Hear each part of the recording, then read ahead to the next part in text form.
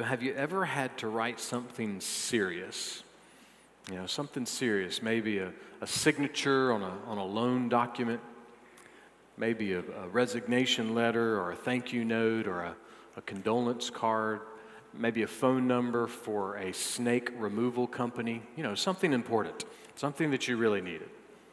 How about an academic paper? Have you ever had to write a serious academic paper?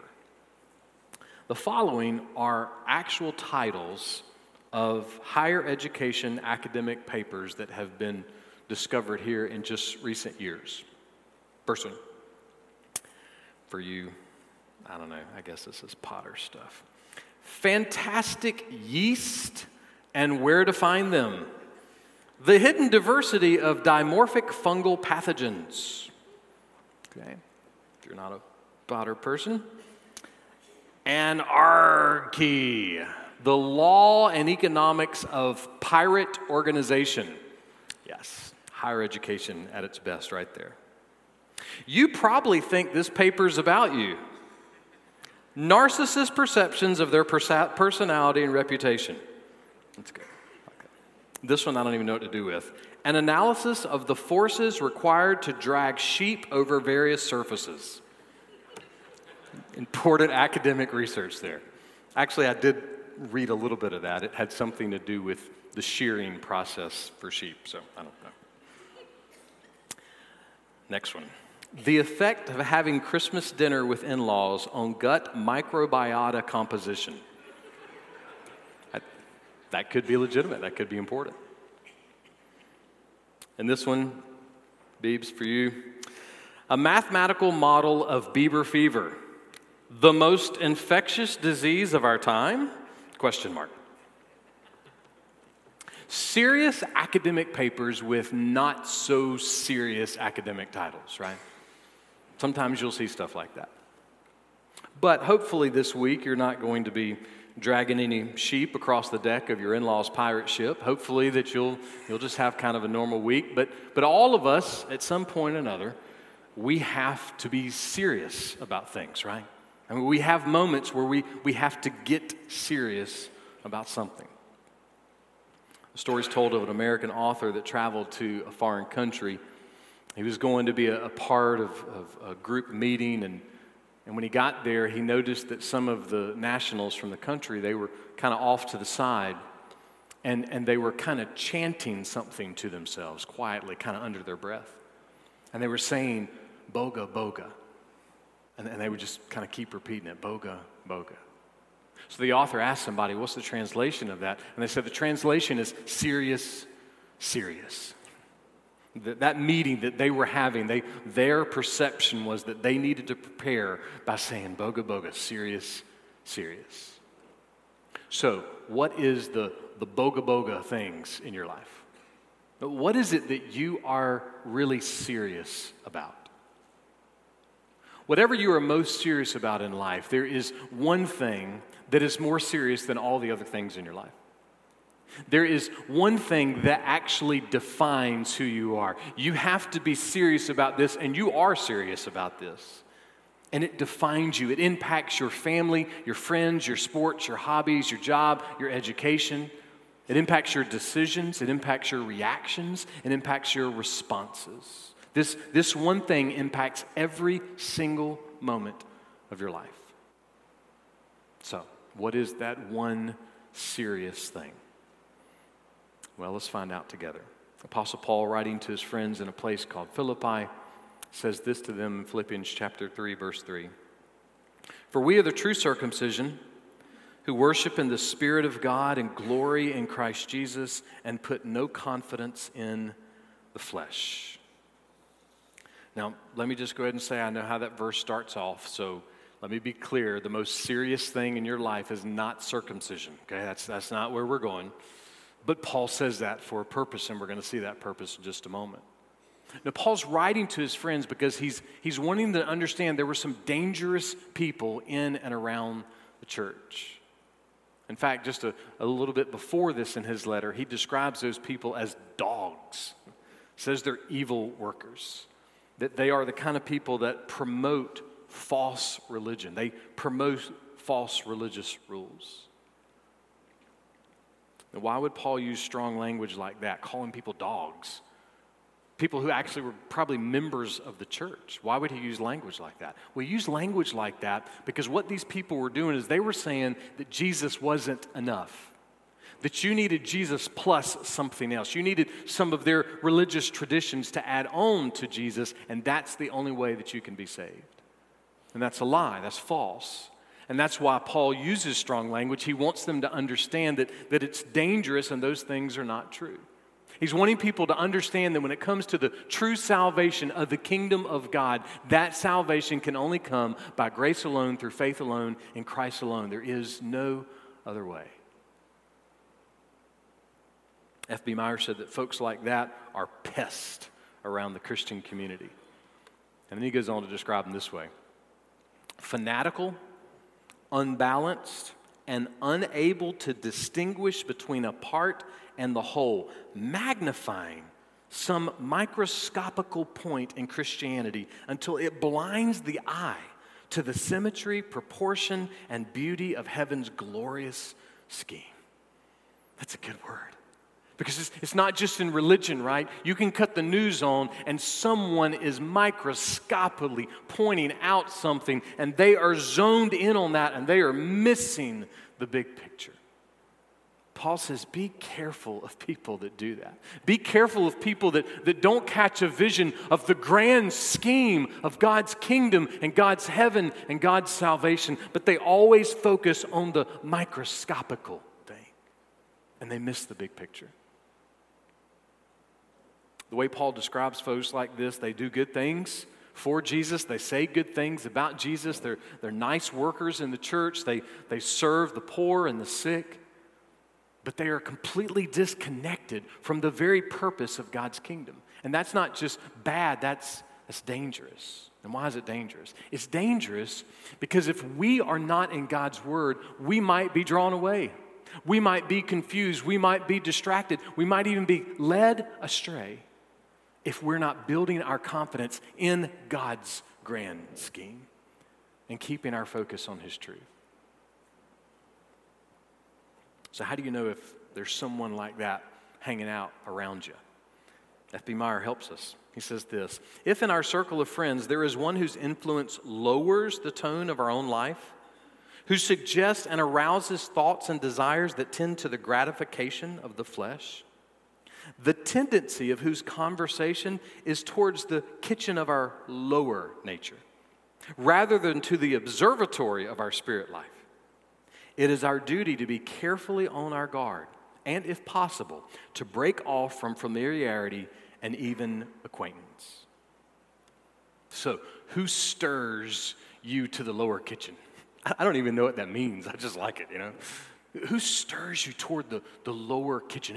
Whose conversation stirs us toward the lower kitchen? We all know some folks like that, and Paul's advice here is don't be their buddy. Don't be their pal.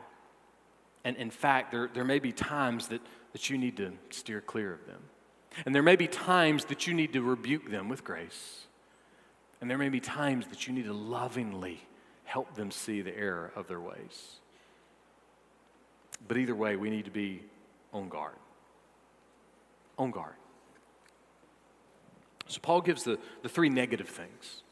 But then he balances, he counters with three positive things.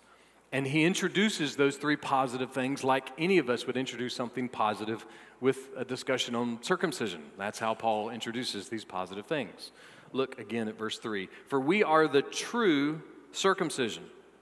As we've said before, the circumcision was established by God with Abraham back in Genesis 17. It is a radical surgical removal that was designed to be a symbol and a vivid reminder to God's people that the eternal dangers of sin are real, but the eternal rescue and mercies of God are also real. And what these folks did was they took something that was established by God and they started using it in the wrong way. They started saying you had to have that in order to get saved, that you weren't really saved unless you also did their extra things.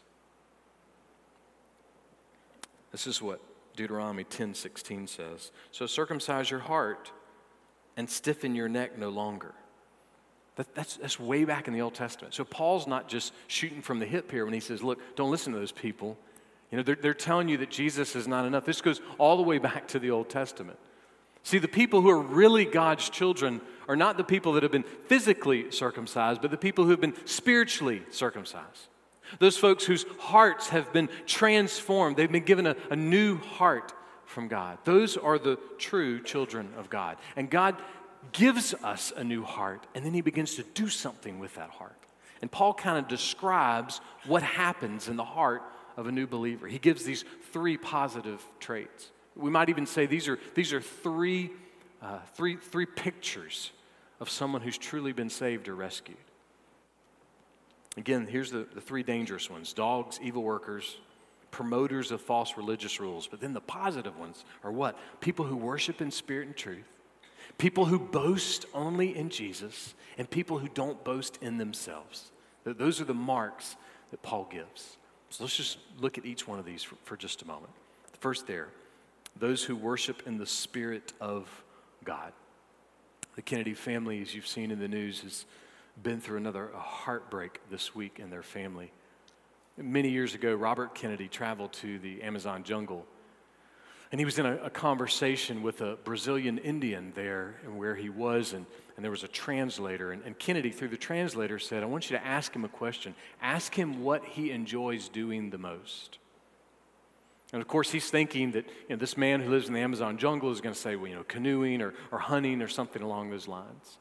But this was the man's response: being occupied with God. See, this man had just recently become a Christian. And so Kennedy thought, well, there must have been something lost in the translation. So he told the translator, he goes, I think something got lost. How about ask him the question again? What do you enjoy doing the most? And the man gave the same exact answer: being occupied with God. That's what I enjoy the most. See, that's the boga boga. That's the serious. That is the one serious thing in your life that defines who you are. That is the one serious thing in your life that impacts every single other thing in your life. What are you most occupied with? Or if we could put it in different terminology, who or what do you worship? Because who you worship, what you worship, defines who you are. It impacts every single part of your life. One day Jesus was talking to a woman. This woman had had a rough life. She had been in and out of a lot of relationships. Not one marriage failed, but 5. The relationship she was in at the time, she was not even married to the man. People despised her. They gossiped about her. Her heart was dirty. Her heart was broken. She was a castaway and a cast out. And Jesus is talking to this woman, and she starts talking about worship. And this is what Jesus says to her. John 4:23. But an hour is coming, and now is, when the true worshipers will worship the Father in spirit and truth. For such people, the Father seeks to be his worshipers. See, this woman, she had heard some of them dog-like sermons. She had heard some of those messages all in the community about the religious people that said, if you want to get your life right, if you want to go to heaven, then you got to clean your act up, and you got to clean your act up exactly how we say you got to clean your act up. And this woman's life, man, she had a lot to clean up. But Jesus does this. He turns the conversation upside down for her.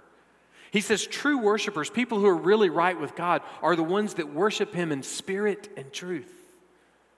He says those who are true worshipers are people who are devoted and surrendered and yielded to God. Not just on Sunday morning, mind you. See, the conduct of our lives is the conduct of our worship. See, God is primarily looking for the conduct of our lives, not the conduct of how we do our worship services. God is primarily looking for the music of your heart, not primarily looking for the style of music that a church may sing. Our lives are our lives of worship, and our lives dictate what our worship really is. Ray Pritchard said that these dogs, they were singing this song, Jesus paid almost all of it. And that might have been their hymn, but that is not true worship.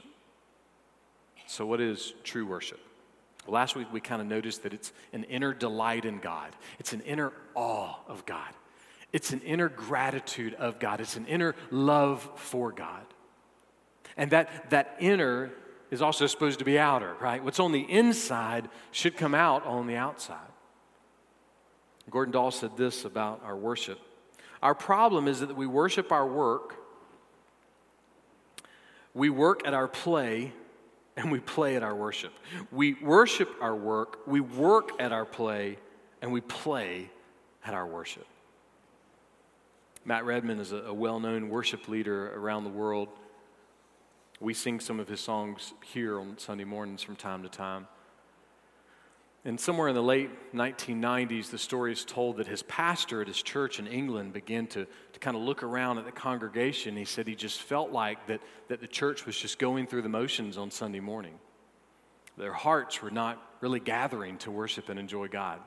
And so what he did was he shut down all the sound system and all the music and all the instruments, and all they did was they would just gather, and it was just them, and they would sing together with no accompaniment in any way, shape, or form. This is what Matt Redman said about it. His point was that we'd lost our way in worship. And the way to get back to the heart would be to strip everything away. So, what if we did that here? What if we shut down all the instruments and quit using the sound system and no screens? What would happen? Well, let me offend us just a little bit, but hang in there with me, okay?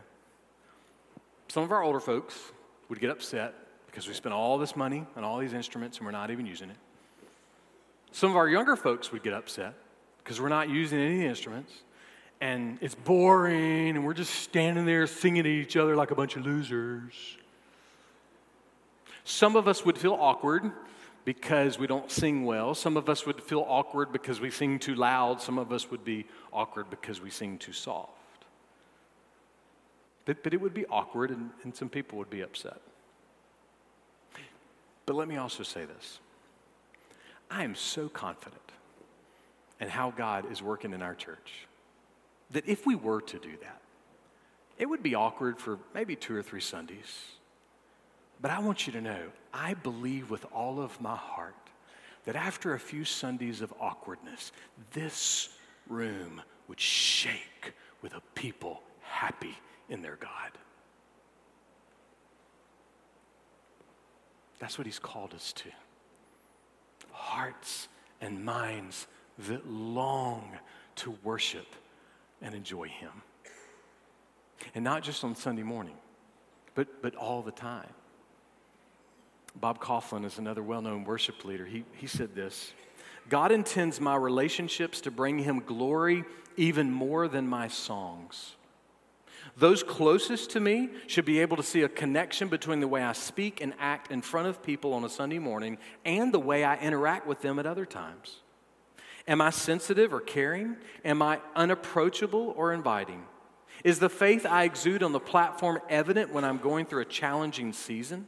Is my public passion for God's glory reflected in my private acts of purity, humility, and generosity? If not, my view of leading worship is not only narrow, but dangerous. Now, you might be saying to yourself, well, I'm not on stage. I'm not playing. I'm not in the choir. I'm not preaching. I'm not singing, so this has nothing to do with me. Listen to the words of Jesus one more time.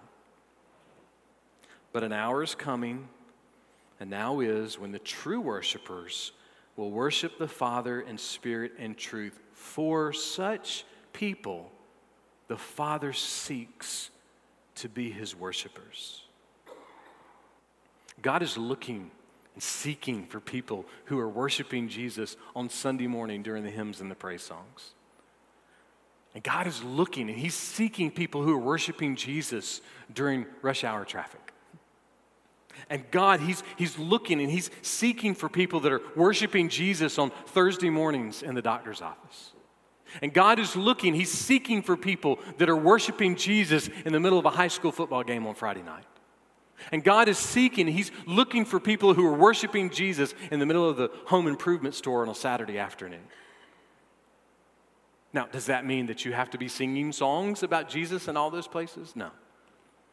It just means that no matter where you are, there is an inner delight, an inner awe, an inner love, an inner gratitude in the greatness and the goodness and the glory of God.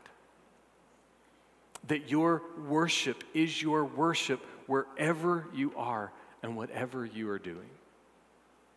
And why would you do that? Well, why would you want to be a worshiper outside of this room? Why would you want to be a worshiper of Jesus in traffic? Why would you want to be a worshiper of Jesus at the doctor's office? Why would you want to be a worshiper of Jesus in the middle of a football game or in the middle of a tragedy? Here's why you would want to do that. Because your heart is convinced that God is holy, holy, holy. And your heart is convinced that He is infinitely worth every second of your life. And so it is your joy to be a worshiper of Jesus all the livelong day. You know what activities those Boga Boga people were about to participate in? This huge group that had gathered to do something, and they're waiting and preparing, and they're over on the side saying, Boga Boga, serious, serious. It was a church service. They had traveled by foot for miles to come and worship with God, and all they could do in preparation was Boga Boga, serious, serious. Their way of preparing for the worship of Jesus Christ, for the preaching of God's word, the way they prepared was they said, you know what, this is serious. God, pull my heart towards you. May the Lord strengthen us to worship Him in spirit and truth. Paul gives a second characteristic. He says, and they glory in Christ Jesus. True believers glory in Christ Jesus.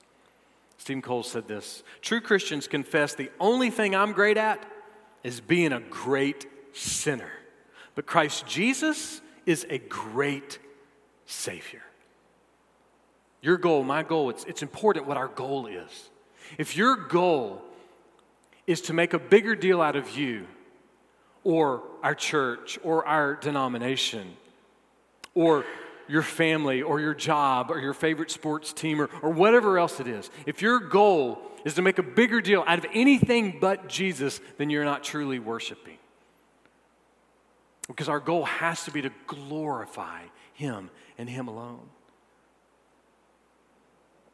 I love what Peter said to Jesus when Jesus said, you want to leave? You want to quit following? You want to go away with those that are leaving too? This is what Peter said. John 6, Lord, to whom shall we go? You have words of eternal life. We have believed and have come to know that you are the Holy One of God. See, Peter's words matter in the doctor's office. Peter's words matter in traffic. Peter's words matter in a tragedy. See, the reality that Jesus is the Holy One, it changes everything, and it changes our worship. Our goal as believers is to make a big deal out of Jesus all the time. All the time. Paul gives one more characteristic. He says, and they put no confidence in the flesh. Here's what religion does. Religion will boast in itself and somewhere mix in God's name here or there in the sentence, but mostly it's a boast about self. That's what the dogs were doing. That's what the evil workers were doing. But true worshipers, they understand and they know that their story is bigger than them.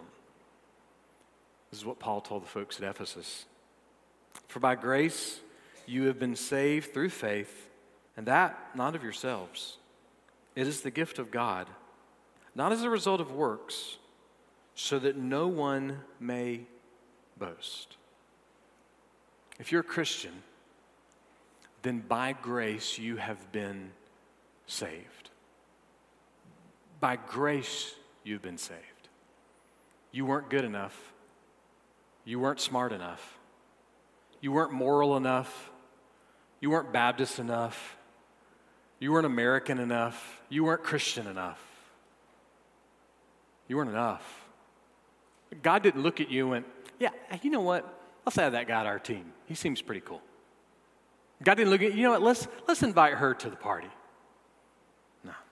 No, you were dead in your sins and your trespasses. So was I. Separated from God, without hope in this world and without hope in the world to come. Some of you still are. But God, being rich in mercy, because of his great love for you, because of his great love for you, when you were dead in your sins, made you alive in Christ. By grace you have been saved.